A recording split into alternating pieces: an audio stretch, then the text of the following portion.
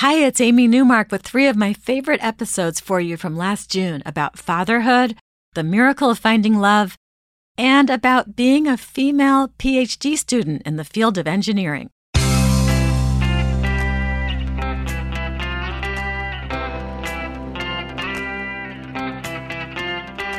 Changing your life one story at a time. This is the Chicken Soup for the Soul podcast with Editor-in-Chief Amy Newmark.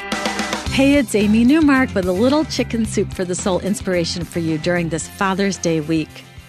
With Father's Day approaching, many of us are thinking about how we can show our dads we appreciate them. And we may also be thinking about the way they show us that they love us, which can be a little understated at times. Sometimes dads show they care in a more quiet way, not by saying, "I love you" out loud. I know my dad is that way. He never says, "I love you," but that totally works in my family because we all know how he feels. Many fathers show their feelings through their actions, not through specific words. And I know my father is very proud of me. And even at age 89, he's very eager to help me in any way possible, even though these days I'm really the one taking care of him. So I'm going to share 2 stories from a book called Chicken Soup for the Soul, Thanks, Dad, which you can buy online in time for Father's Day as a paperback or as an ebook. The first story is by Sally Rodman, and it's called Very Important Papers. Sally says that education was very important to her father.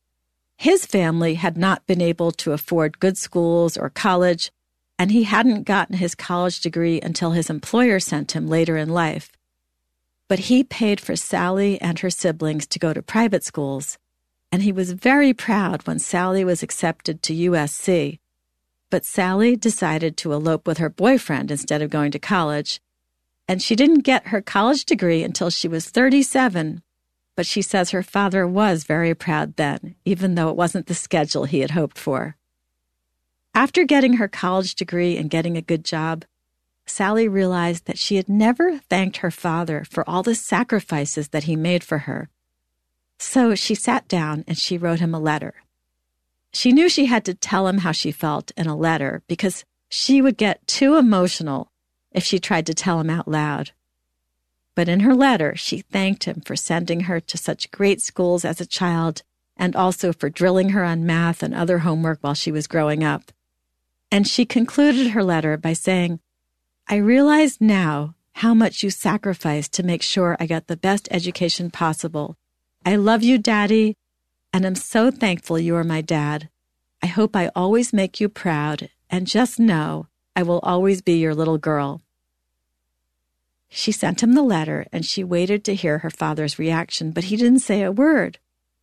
After a few months, Sally asked her mom if her dad had ever received the note, but her mom hadn't heard a thing about it. Years later, after Sally's dad died, she and her family were cleaning out his bedroom, and they found a bunch of documents held together with a rubber band and marked "Very Important Papers." And there, mixed in with the title to his car, his life insurance policy, and his savings account book, was a ragged, yellowed piece of floral notepaper. It was Sally's note. And Sally had her answer from her quiet, undemonstrative dad.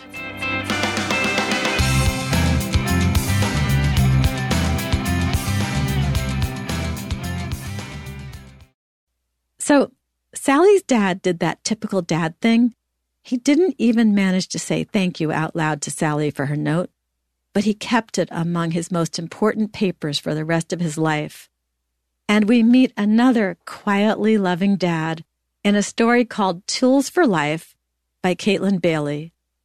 Caitlin tells us that it was Christmas time, and her father had to live through both his daughters leaving the house, as one had just gotten her bachelor's degree and one had just gotten her master's.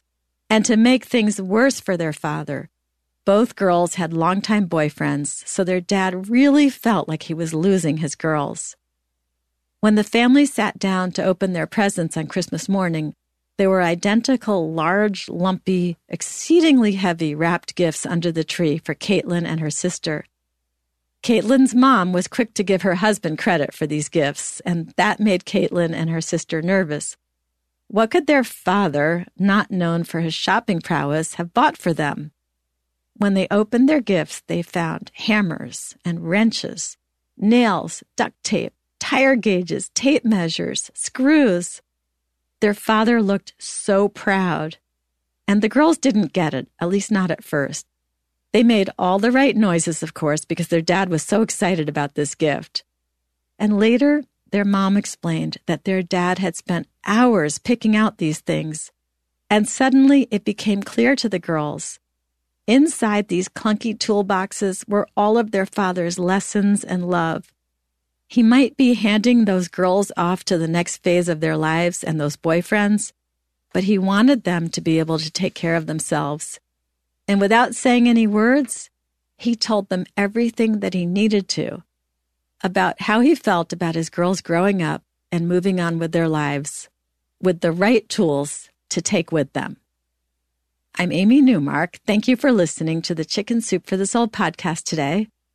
I hope you're getting a kick out of our stories this week. If you'd like to learn more about the book I mentioned today, Chicken Soup for the Soul, Thanks Dad, go to our website, chickensoup.com, and click on the podcast button. And if you want to hear more about upcoming books and what's going on at Chicken Soup for the Soul and receive a daily link to the podcast, follow me on Twitter. My Twitter handle is @AmyNewmark.